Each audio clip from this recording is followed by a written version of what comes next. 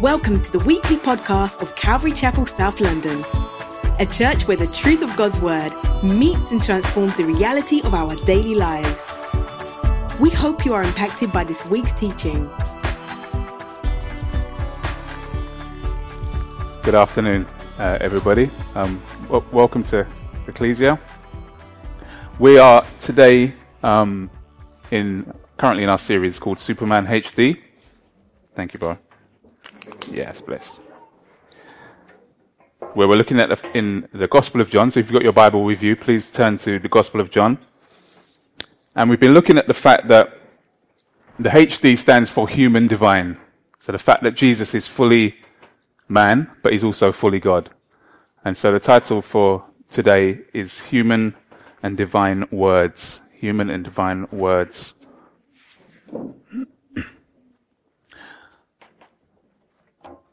Now, since the beginning of time, or even before time, as we know it, something has existed that is so key and pivotal to life that without it there would be no life as we know it.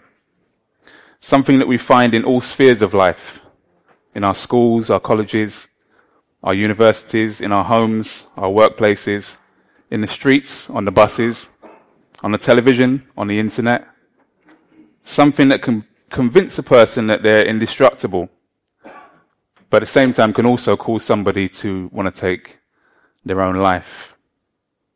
Something that has the power to bring peace to a nation, and yet at the same time has the power to bring war between nations. I'm talking about words. Words. Words can have life-changing consequences, can't they? Consider these words. You've got the job, whatever that job is. Do you like what I'm wearing? Now, depending on who's saying that, if your wife is saying that, you know that potentially can have life-changing consequences, given the answer you're going to give. Will you marry me? I love you. I hate you. Welcome home. I hereby sentence you to. The book of Genesis is the book of beginnings. Before humans had been created, when there was nothing but darkness over the face of the deep, the Spirit of God hovered over the face of the deep, and God said, "Let there be light."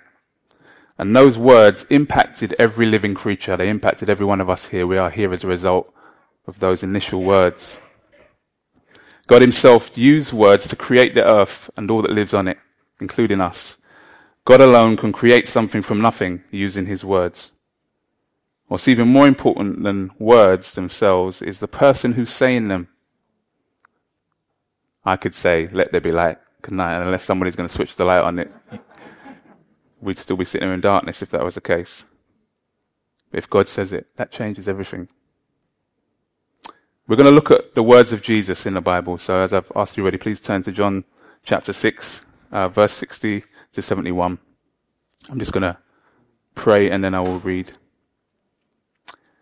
Heavenly Father, please,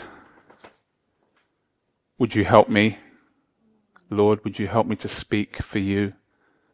Lord, would you help me to be faithful and to be clear? Lord, I admit and confess before your people, Lord, my utter dependence on you and my need for your enabling even to speak. Lord, I thank you so much that you are here with us. And Lord, not only do you want to help me to speak, Lord, but you want to help us to hear and to know and to understand your word, Lord, and to apply it. Lord, would your words have life-changing consequences in our lives today? I pray, Lord.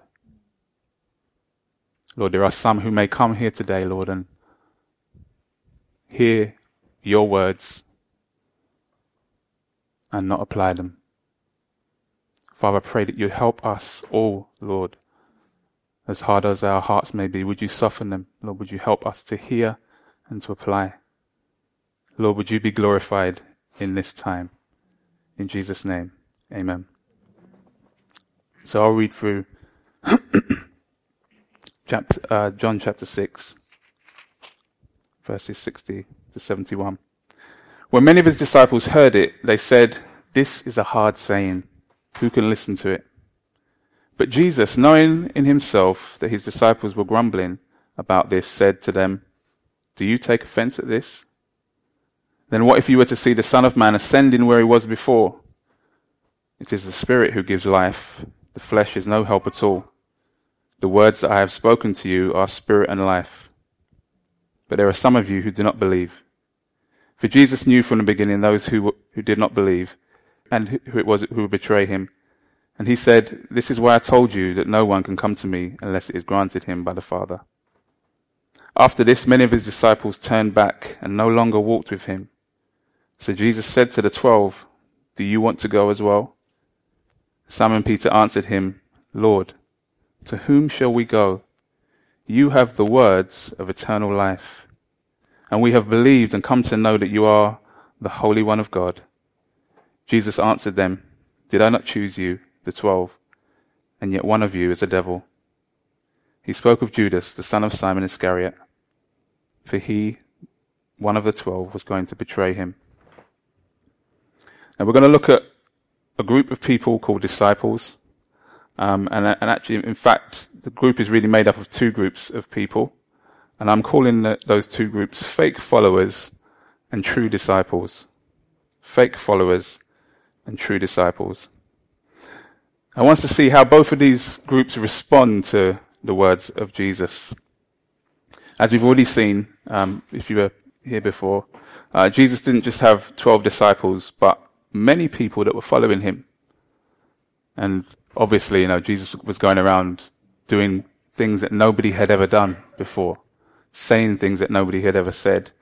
And as a result of that, he had a large following, a large group of people that were following him. Nobody talked like him. People were astonished at his teaching. They said he teaches as one with authority, not like the other teachers, not like the scribes and the Pharisees. He was unique in that sense. Nobody did the miracles that he did. He turned water into wine at a wedding when the wine ran out. And we say these things, don't we? Water into wine, but that is a miracle.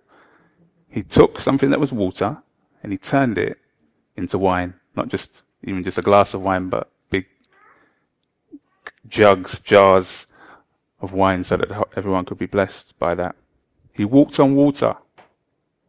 Not like my man. Was it David Blaine or whatever his name was? I heard apparently he walked on water. Dynamo. Jesus genuinely walked on water. For real. It wasn't a trick or an illusion, or he genuinely walked on water. He gave sight to the blind. Lame people walked as a result of his healing. John the Baptist himself testified that Jesus came down from heaven. When Jesus was baptized, there was an audible voice of God the Father, saying, "This is my Son, in whom I am well pleased." And then the Holy Spirit, the third person of the Trinity, descended on the Son, descended on Jesus in the form of a dove. Jesus has told his followers that the only way to have a relationship with God is through him. In short, he's confirmed by his words and his actions that he is the Messiah. He's the chosen one of God. And this is what John is continually pointing us to this truth, to this fact, saying this is no ordinary man. This is the Messiah. And it's important for us to keep this in mind, as it really does change everything, because the importance of words, as I said, can be drastically affected depending on who is talking, as I mentioned before. So if your mum and dad ask you to do something, that's going to have a slightly different angle on it as to if your friend asks you, or if a police officer stands in the road and says stop. Hopefully you're more likely to stop because of the authority that he carries. Let's look now at how these fake followers respond to Jesus' words. If we look at verse 60, when many of his disciples heard it, they said, "This is a hard saying. Who can listen to it?" Now, if you were here last week, then you'll remember that the Jews in the text were struggling with Jesus' words, weren't they? And they actually rejected his words And as a result, ultimately they were rejecting God. He was sent by God. He's the Son of God, sent by God. And in rejecting Jesus' words, they're ultimately rejecting God. Now the focus now shifts from specifically talking to the Jews who were grumbling, and now to his disciples, as it says here in verse 60.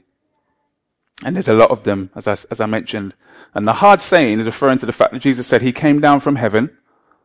So he's the bread that came down from heaven. And also that all those who follow him need to eat his flesh and drink his blood. Which sounds horrific, but as we looked at last week, he wasn't talking about cannibalism. Instead, Jesus was talking about the need to trust in his sacrificial death, his body given and his blood shed. To trust in that death to pay the debt of sin. And they were offended at Jesus' words. They were like, you know what, we were cool as long as you were feeding us, as long as you were doing miracles and you were saying stuff that was nice to our ears that we could agree with, that's fine.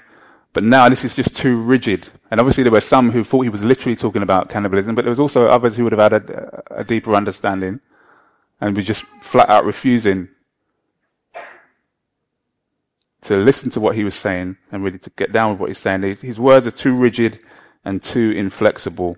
And hopefully, if you have, as a believer, tried to share the gospel with somebody or speak to somebody about what the Bible teaches, what Jesus teaches, you've come across this same attitude of people that they feel actually, you know, Jesus is just it's too rigid, there's no flex in it. I mean, the things that Jesus says is just too narrow-minded, too harsh. These conversations can be difficult, but you expect, don't you? You expect you're going to have resistance, particularly when you're speaking with an unbeliever. But not so when you're speaking to a Christian or someone who claims to follow Christ. What about you? Have you been there? Have you found yourself offended at the teaching of the Bible?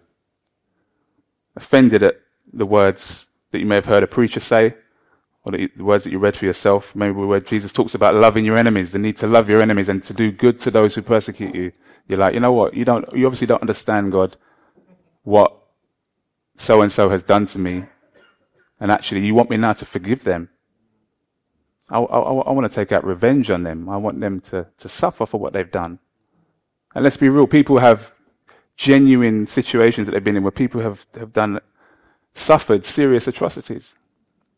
So then when you come across these words now from Jesus that you need to forgive your enemies, that can cause somebody to be offended. Or in Luke 14:26, where Jesus basically says, look, if you want to be my disciple, unless you're prepared to hate your family, you can't follow me. And the context there, Jesus is talking about the cost of discipleship, and he's basically saying that unless I am number one in your life, unless I'm in the right place that I should be, unless I come first and foremost above everyone else, even your own family members, you can't be my disciple. The love that you have for me should, when compared to the love you have for your family, who I require that you love, when you compare it to that, it should look like hatred. Such should be your devotion to me. Maybe that offends you. Or maybe when you read it about in Matthew 5, Jesus disciples, Jesus saying that his disciples are blessed when they're persecuted for his name's sake. So when you struggle and when people are against you, people are opposed to you, that actually you're blessed. And you're actually thinking, you know what, actually I'm looking for an easier life, not a harder one. I even began to follow Jesus because I was hoping that, not looking for persecution, but I'm looking for my life to be improved. The truth is that we can find ourselves being offended at Jesus' words, isn't it? Even as believers, even as those who have been walking with the Lord for a minute. We can find ourselves being offended. Sometimes we can be offended because of a tragedy in our lives. Maybe there's a long-term illness that you've been praying about, and for whatever reason you just feel like God is just silent on the issue, or he's kind of indifferent. And you begin to think, actually, Lord, I've given my life to you, I've turned to you, and is this now how I'm going to be treated? Or maybe as a woman, you may have experienced the horrific loss of a child and struggled to see how God could have allowed that to happen. And maybe you've been left angry and feeling offended by God. I remember growing up as a young boy in primary school and regularly hearing in the playground when somebody would, it was in primary school, mine. It wasn't in secondary school, and somebody would say, a nasty word to somebody, whatever. That the old saying, "Sticks and stones may break my bones, but names will never hurt me." Showing my age now. Some of you younger ones are like, "What?" You can Google it later on. It sounds like a clever response, doesn't it, to someone who's kind of hurling, abuse or whatever. But the truth is that names do hurt, don't they? Words do hurt. Words have the power to cause real hurt, real harm. And we can see really why so many people are offended by Jesus' words, because as in John 14:6 says, he's the way, the truth, and the life. Jesus speaks the truth. And then the saying that the truth hurts. You can see why so many people are offended. Verse 61, we see that fake followers are also grumblers and complainers. But Jesus, knowing in himself that his disciples were grumbling about this, said to them, "Do you take offense at this?" This is his disciples he's now talking to. And showing once again here his divinity, the fact that he knew within himself that they were grumbling. Not the first time you see Jesus knowing the hearts of those who are in front of him, the people that he's ministering to. And he says, "Do you take offense at this?" And notice that they're usually not grumbling to Jesus himself, so they're not taking the complaints to him necessarily, but they're grumbling in their hearts and maybe even to others. Is that you this morning? Are you somebody? I was convicted and challenged last week as Pastor E asked that question, that are you somebody who grumbles? And I'm a complainer. Not necessarily always complaining about God, but I'm definitely a complainer. But are you somebody who finds yourself grumbling and complaining about God? Complaining about what he's asking you to do, complaining about his word, complaining about how the way things are. It goes on then in verse 62 to say, "Then what if you were to see the Son of Man ascending to where he was before?" It's the Spirit who gives life, verse 63. "The flesh is no help at all. The words that I've spoken to you, they are spirit and life." Jesus highlights the problem with these fake followers, and that is that they're not born again. As we looked at last week, that nobody can come to Jesus unless the Father draws them. God is the one who makes the first move. Ephesians 2 talks about the fact that everyone is spiritually dead and unable to be made alive. So people are walking around physically, but they're spiritually dead, in need of life.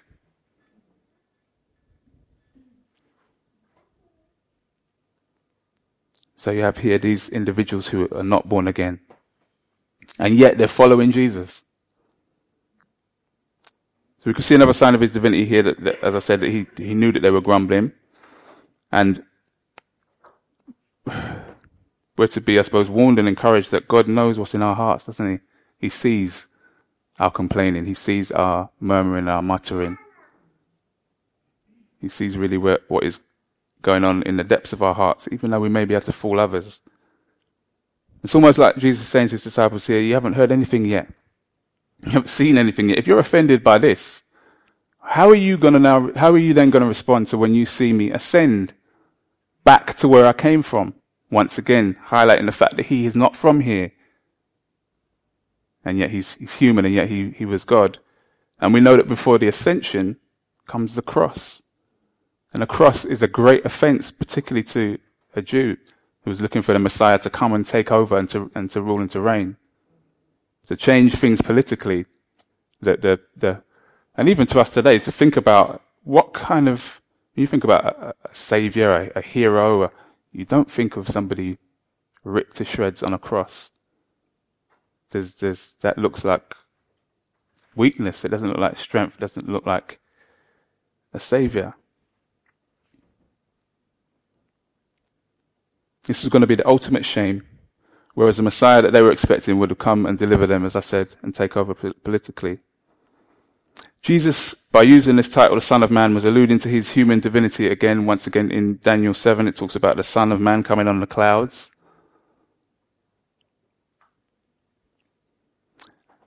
There can be a real temptation when people are offended, can't there, by what you say, to begin to back off or to soften what you're saying, and yet we don't see Jesus doing it. I definitely know that I'd be in that situation if there's a group of people following me, and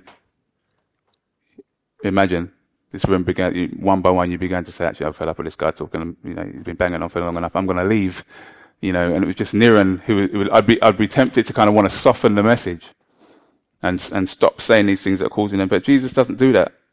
Jesus isn't begging friend in that sense. Jesus is committed to truth telling. Now, the biggest problem that these fake followers is that they're, as well as being offended by Jesus' words, or should I say, the reason that they're so offended is that they don't believe. That's it. That's the issue, isn't it? Verse 64. But there are some of you who do not believe. For Jesus knew from the beginning those who did not believe, and who it was who would betray him. Now, what's both interesting and scary is that there was a large crowd of people following Jesus, looking like they believe in Jesus. And if you were an onlooker, somebody onlooking, looking at these group of people, you'd be looking and say, okay, yeah, they're those Jesus followers. They're those people who are following Jesus. And we think about Exodus, same kind of thing. If you saw over 1 million people leaving Egypt, following this guy called Moses, you go, oh, yeah, they're the children of Israel. They're the people who are following Moses and ultimately following Yahweh, being set free on their way to worship Yahweh. And yet, as we know, on that journey, similar situation, many people began to grumble and complain. So what looked like it was a united group of people who were following after Moses, following after Yahweh, was actually not that. You ended up with a remnant, didn't you? Huge crowds following God's chosen deliverer. So we live in an age where fake has not only become acceptable, but it's actually become fashionable. The age of faux. Anybody know what faux is? F-A-U-X. It's a fancy term for imitation or fake. So you have faux leather sofas.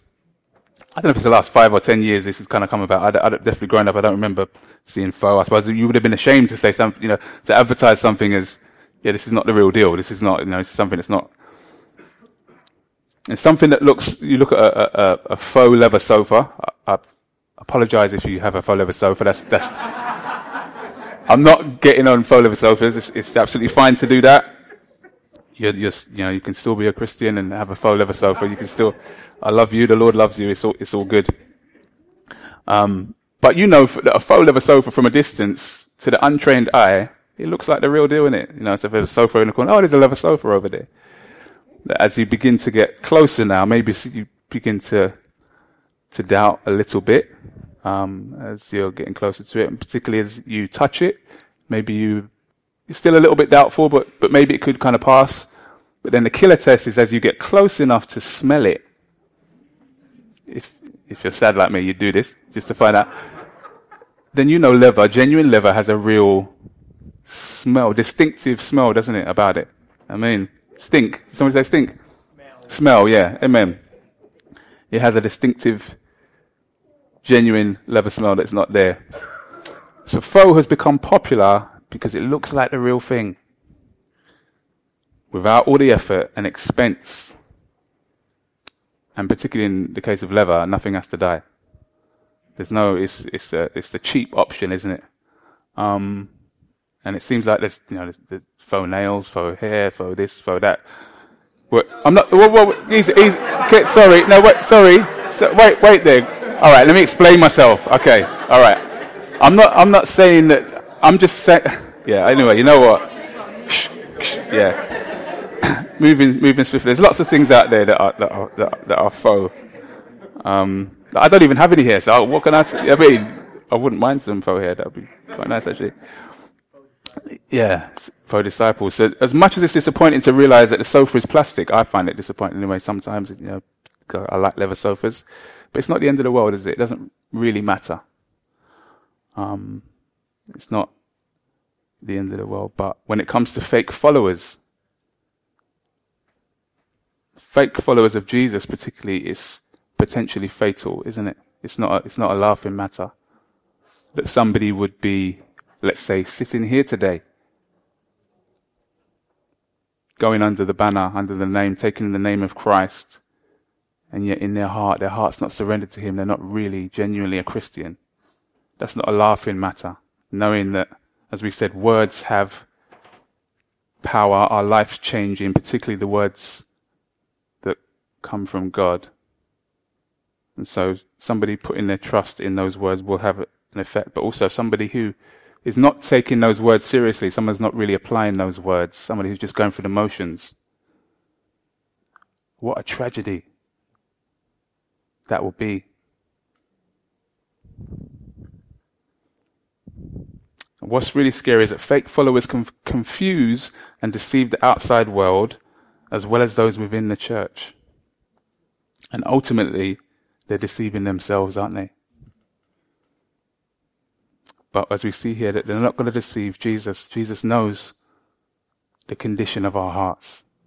And that's a terrifying thing, but I also at the same time think it's an encouraging thing to know that actually I don't need to be fake before the Lord. I can be honest and say, Lord, help me. I want to believe. Jesus knew from the moment that he laid eyes on these disciples that they did not believe. They were just along for the blessings and for the free food. 2 Timothy 2:19 says that God knows those who are his. It's crazy to think that after all the miracles that these disciples would have witnessed and heard about, and all the sermons that they heard, imagine sitting at the feet of Jesus or sitting in a crowd where Jesus is preaching. I doubt you'd be falling asleep. Many of these followers were part of a big crowd who would have witnessed Jesus speak and do miraculous signs at a distance. Maybe, you're part of a big crowd, you're kind of there, and, oh yeah, I was there. The person who was speaking didn't necessarily even know that you were there, but you were there. You were part of that. But the shocker is that even amongst those that Jesus chose, so he had lots of people just following him, but then he had the 12, didn't he, that he personally chose. Even amongst those, there was one who sold him out. Verse 70 and 71, Jesus answered them, "Did I not choose you, the 12? And yet one of you is a devil." He spoke of Judas, the son of Simon Iscariot, for he, one of the 12, was going to betray him. And it's still true today, isn't it, that those closest to you can cause you the most harm. And if any of you have experienced the betrayal of a loved one, a family member, or somebody who's been a close friend, you know that it hurts on a next level. And we can begin to imagine on a very small scale how Jesus would have felt. This is the greatest betrayal. Jesus has personally chosen Judas, as I said, to roll with him. What a privilege to be up close and personal with Jesus for 3 years, sleeping down where he slept, eating where he ate, having personal conversation with him.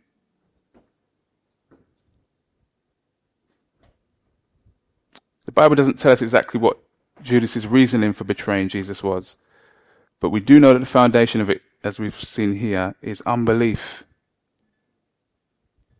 Unbelief, not believing in who Jesus says he is, not believing that he is God, not believing that he's the Messiah. Maybe like many others, he was expected, as I said, the Messiah to come and overthrow.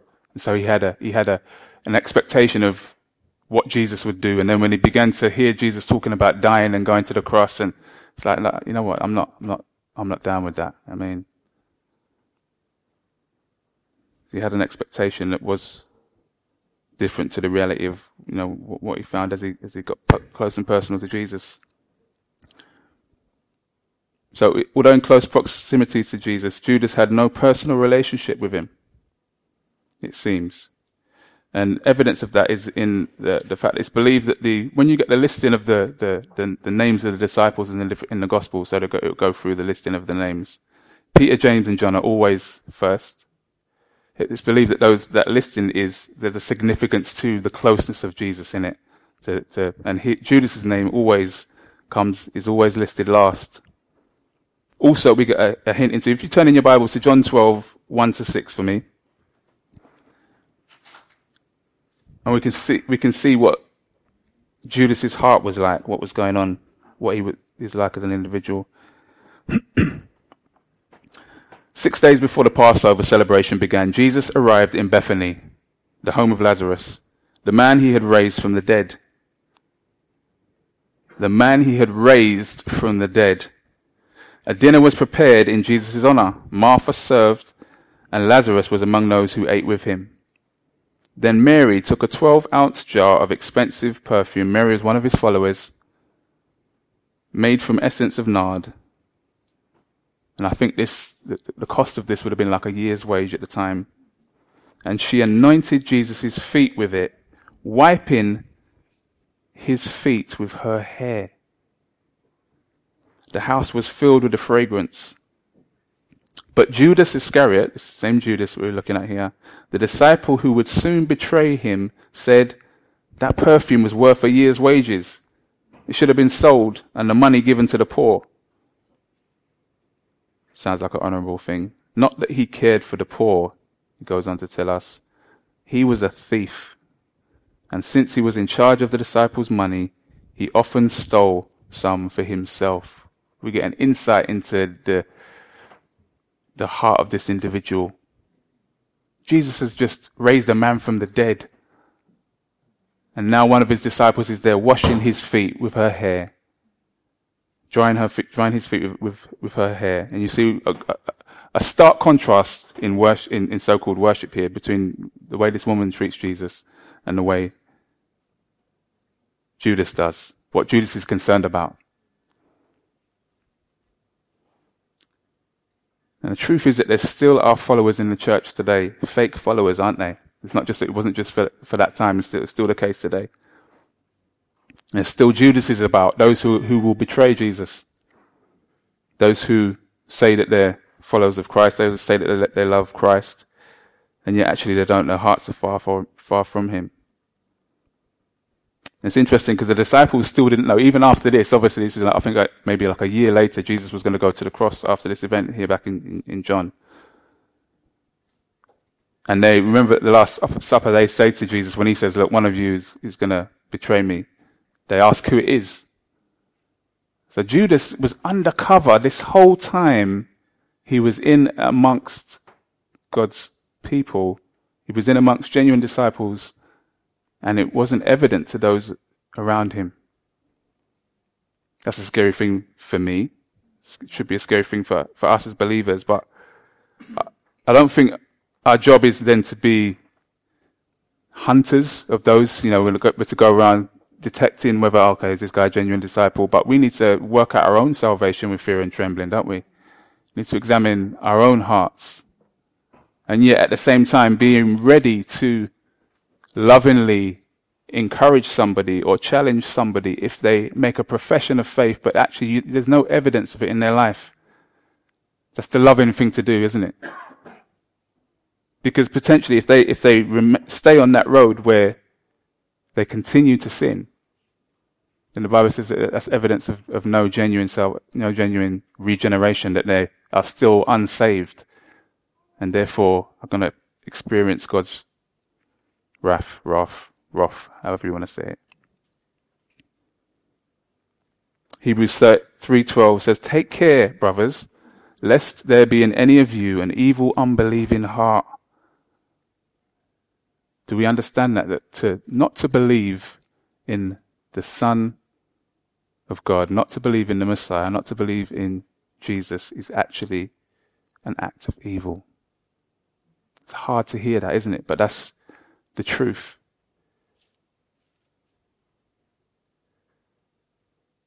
God has made it so plain and so clear. How can we not respond?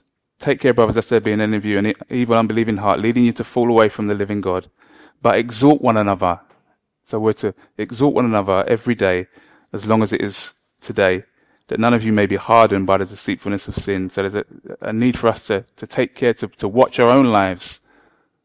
And to Lord, as I look at my own life, is there evidence of actually a relationship with you? Is my heart soft towards you? Are my ears attentive to your voice and to your words?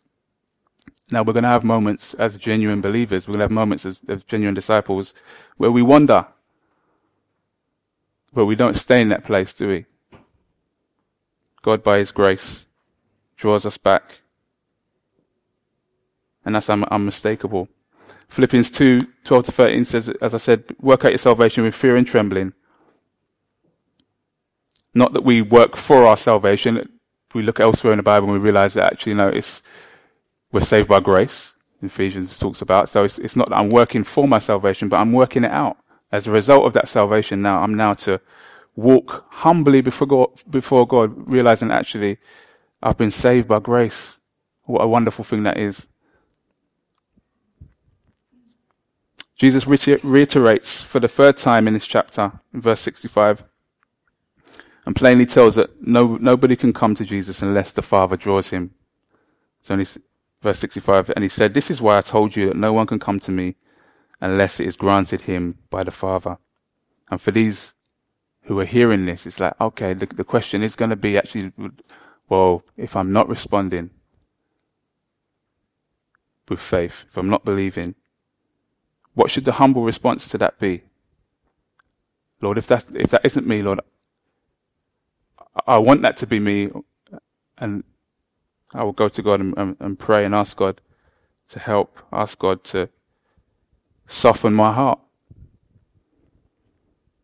So we've seen how the fake followers respond to Jesus' words. They're offended by them. They don't believe his words, and as a result, they don't believe in him. They eventually turn their back on him because of his words. That's the kind of progression, isn't it? Because you notice, obviously, Judas still stuck around when lots of people had turned, but his heart still wasn't changed. He still didn't believe in Jesus.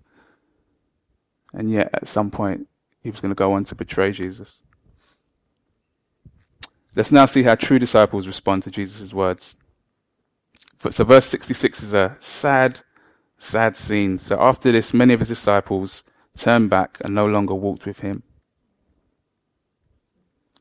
Where many of Jesus' followers turn their backs on him and no longer follow him because of his words, they just can't stomach what he's saying.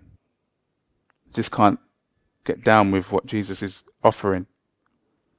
Jesus then turns to the 12 who are left and asks, "What about you lot? Are you lot going to go as well?" And the sense is, when you look at the language, this is not a rebuke. He's expecting them to say no. That's the expectation that he has. And then Simon Peter, who, if you know anything about Simon Peter, he either gets it completely right or he completely puts his foot in it. This time he's bang on with the revelation. Simon Peter answered him, "Lord, to whom shall we go? You have the words of eternal life. And we have believed and come to know that you are the Holy One of God." What an answer. Here's the evidence of genuine faith. Now we know it's not a perfect faith because as you read on, you go on to see that actually Peter denied Jesus, didn't he, 3 times? And yet Jesus restored him.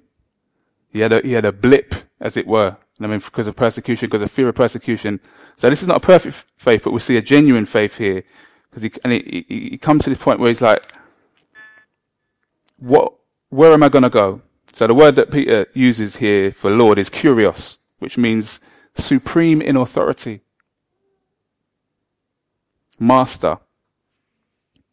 Genuine disciples acknowledge that Jesus is not just Savior. So he doesn't just come to save, but he's come to be Lord. He's come to be supreme in authority in our lives. Think of the opening lines to Al Green's Let's Stay Together. "I'm so in love with you. Whatever you want to do, is all right with me. It's that attitude, isn't it? It's that heart. Is he Lord in your life this morning? Or do you just want him as Saviour? Or you just want him as a good teacher?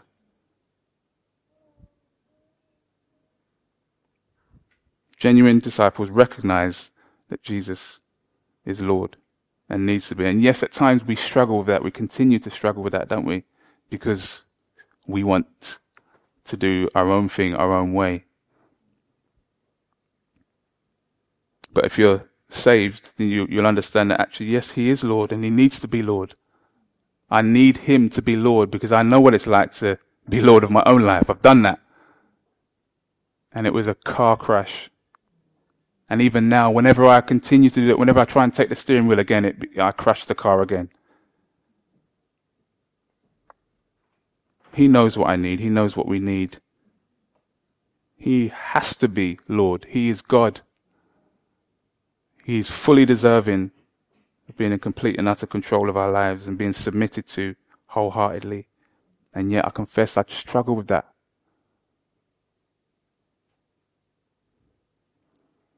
I remember reading the book of Job for the first time, which starts off by saying that, you've got God presenting Job as a blameless and upright man. He's not saying he's God. Jesus alone was perfect, but he was a man that God was upholding as somebody who followed him, somebody who loved him. He was a good father, particularly talks about him being a good dad. I remember reading this for the first time, thinking, "This is amazing. This guy is wonderful." And then you go on and read that actually God allowed his children to be taken from him. And everything to be taken from him. This man was stripped bare and was suffering. And when I first read that, I was struggling. I remember putting the Bible down and saying, "Lord, how? I don't understand how you could allow this to happen to this man." Couldn't understand why God would allow it. But I prayed for understanding.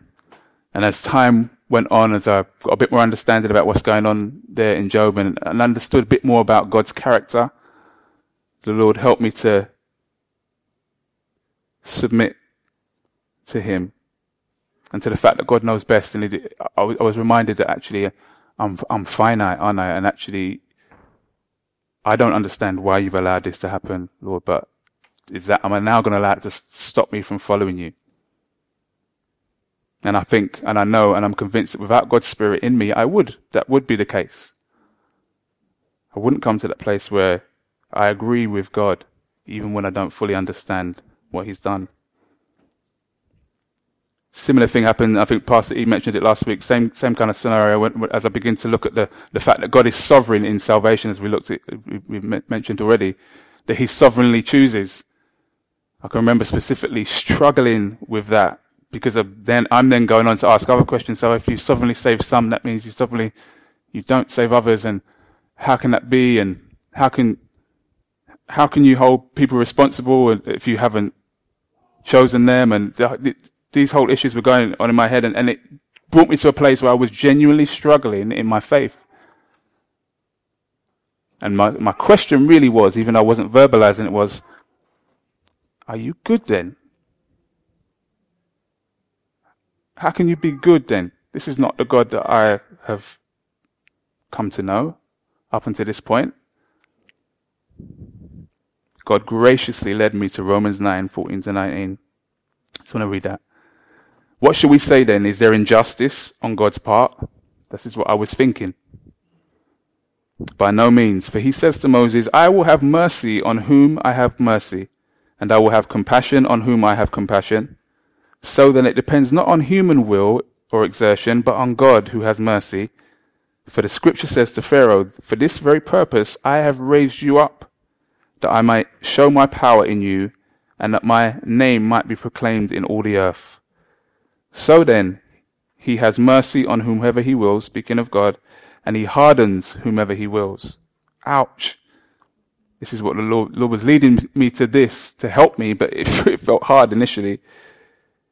You will say to me then, why does he still find fault? This is what I was saying. For who can resist his will? But who are you, O man, to answer back to God? Will what is molded say to its molder, why have you made me like this? Who are you, Mark, to question God? And I was in that moment, it was a gracious and loving, I was humbled and reminded. It's as if I just became like an ant before God. And I was reminded of who I am and who he is, how big he is. And the fact that he's always right, that he's perfect, that all that he does is just and good. And me and my little finite trying to understand or trying to determine and realize what I was doing is actually I was defining what's good rather than allowing God to define what is good. And God graciously through that helped me to begin to embrace this doctrine, this truth that God sovereignly chooses, to the point where now I thank him so much for it. Is Jesus your Lord this morning? Is he the supreme authority in your life? Notice that Peter asks a question, to whom shall we go? It's possible that I think maybe that he'd considered it. I mean, he'd had the temptation of actually, running through the list of potential different teachers or different ways of thought, different worldviews that he might go to, and he's coming up like, actually, there's nowhere. Where am I going to go? And this is, once again, evidence of a genuine faith. I've been at this place. I can put my hand up and say, I've come to this place where I've said these very words many a time, as I've been tempted to, you know what, Lord, let me just go back to, really? Am I going to go back to my life? Or let me consider how now, having been shown the truth, that there is no hope for mankind outside of a relationship with Christ. If I want eternal life, which as John 17:3 talks about, let me just jump there. And this is eternal life, that they know you, the only true God, and Jesus Christ, to whom you have sent. That's what eternal life is, to know God and his Son who has been sent. In John 14:6, Jesus said that he's the way, the truth, and the life, and that no man comes to the Father except through him. There is no eternal life outside of a relationship with Christ, outside submitting to him as Lord and Saviour. He picks up on, I think, Jesus' words in verse 63. The words I've spoken to you are spirit and life. And as I said, he said, you have the words of eternal life. But I want to ask you, who do you go to? It's interesting, he says, whom shall we go to? To what person shall we go to? Who do you go to for hope? Who do you turn to? Who? And to answer that question, it'd be helpful to think about who you're putting your trust in. Whose words are you banking on, trusting in? It frustrates me when I hear particularly young people, I've spoken to before, and you begin to talk to them about the music maybe that they listen to, and particularly the words that they listen to, not necessarily the music, but the words, the lyrics that they listen to. And so many of them are like, look, it's just words, and it doesn't mean that it's not, I'm not going around shooting people. It doesn't actually have any effect on me. If that was the case, why do they spend billions and billions of pounds on advertising for a millisecond advert that they know will affect you? You might not go out and buy it today. Words do have an effect. And behind those words is our world views, the way people view the world. People are preaching at us all the time, aren't they? And so who are we listening to? Who influences you the most? Your friends, your family, favorite singer, rapper, Drake, or fake, should I say? Rapper, actor, celebrity. Do we value Jesus' words enough to listen? And not just to listen, but to obey them. Genuine disciples stop looking elsewhere for hope. It's like a man who's just won £1 billion. You're not going to, if you see 20p on the floor, you're very likely just to walk past it. I would imagine. I mean, some people are like, yeah, that's £1 billion and 20. But for most people, you're not going to continue to look for something that you've already found. There's no need to look elsewhere. And as believers, how many of us can testify to that fact? I have no need to look elsewhere. No matter how difficult things get, Because the Christian life is not easy, is it? It's hard. Which is why there's so much foe. Because the foe is easier it's easy to come to church and to sit down and to listen to teaching. It's easy to turn up to Bible study. It's easy even to maybe go to prayer meeting, although you could question that. It's easy to go through the motions and actually not be submitted to Christ in your heart. I was challenged yesterday as we look in Marriage Matters about, if we had a video of your last month. I mean, I thought the last day, let alone last month. Had a video of what would that video show me about where your heart is at? What you care about? What's important to you? You know what? I wrote down 3 things quickly. I wrote down food, work, and sleep. Because they were the first things that come to my head, and then I had to look at that and say, wow, that's shocking, Lord. Genuine disciples recognize Jesus as the Messiah. So, you are the Holy One of God. In Isaiah 1, God is referred to as the Holy One of Israel. So Peter even using this name for Jesus now is once again is alluding to the fact, he's saying, I believe that you're the Messiah. I believe in your divinity. I believe that you're God.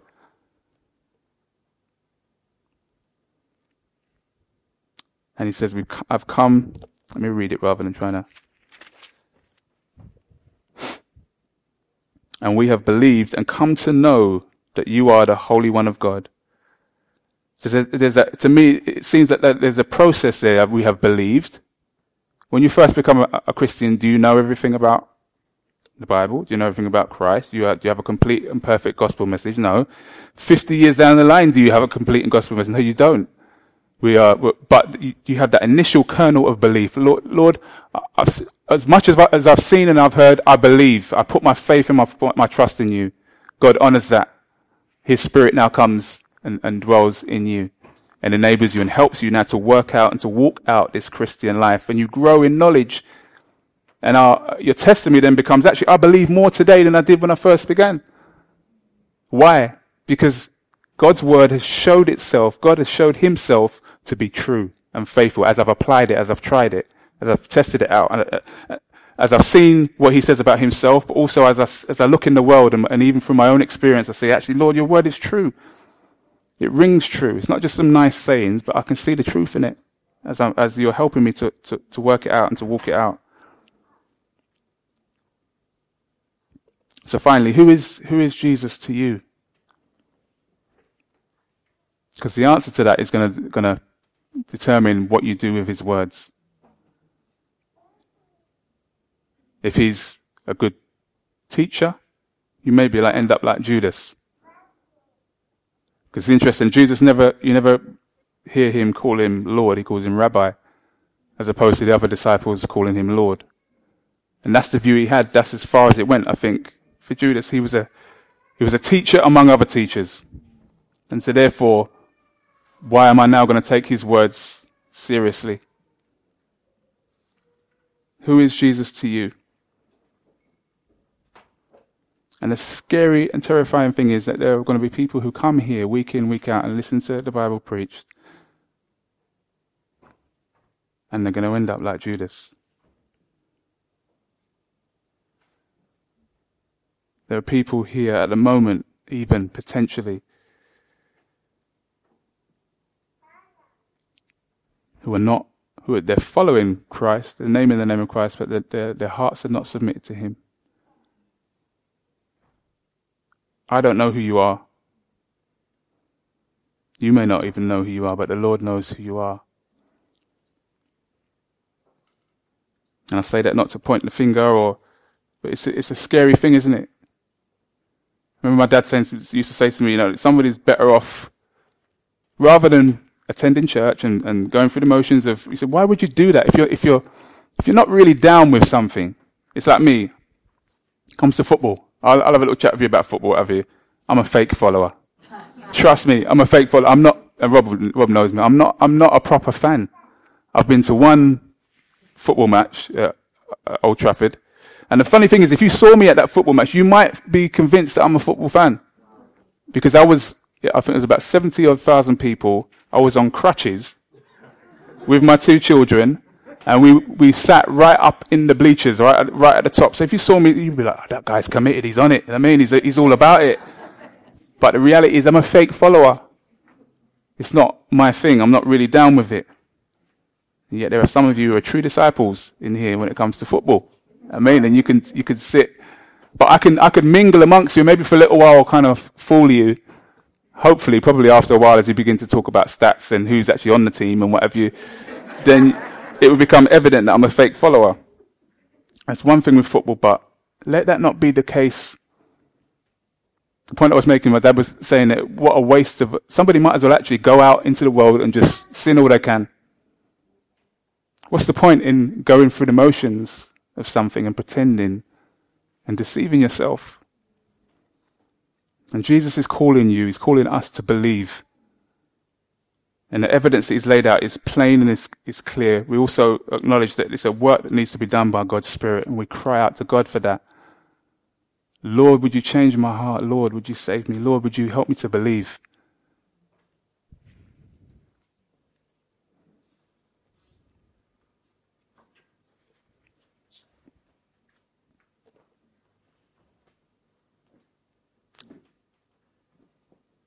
Where shall we go? Where are you going to go? Jesus is saying, I have the words of eternal life. I have words that if you take these words and build your life on them, apply them, will lead to life, to eternal life, will bring you to the Father through me, will bring you into relationship with me, not just now here on earth, but forever. Let's pray. Heavenly Father, I thank you so much for your word. Lord Jesus, you are awesome. You are amazing.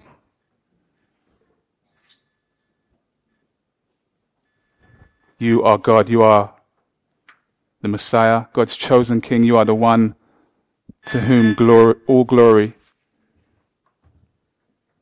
is and shall be given. Father, I pray that if there are any here today, Lord, who come under that banner of fake follower, Lord, who are going through the motions, who are in a place, Lord, where they don't believe. Father, I pray for your mercy, Lord. I pray that you would be merciful. Please, Lord, would you help them to repent, Lord? Would you help them to turn to you? Would you help them to receive your offer of salvation? Would you help them to turn to you? And Lord, for those who are in the other bracket, Lord, of genuine disciples, Lord, we are humbled as we consider that none of us, nobody, no person in that bracket who considers themselves to be in that bracket, Lord, is there by their own goodness or their own efforts or their own strength. It's purely a work of your grace. And for that, Lord, we give you all the glory. Please, Lord, have your way in and through us. Lord, would you help us to work out our salvation, Lord, with fear and trembling. Not fearful of being cast out. Because you promised, Lord, that once we're in. That in Christ we have been saved, Lord, and are being saved. We're being sanctified. We're being made into the image of Christ. And that one day, Lord, amazingly, Lord, we will be glorified.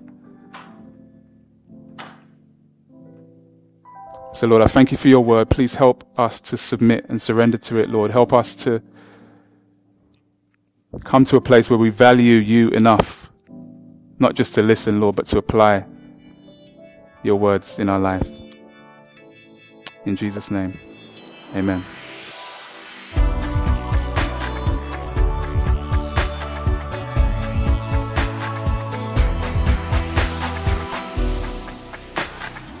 To find out more about us, visit our website at calvarychapelsouth.london.org or find us on Facebook and Twitter at CC South London. Join us next time for more of God's truth to transform your reality.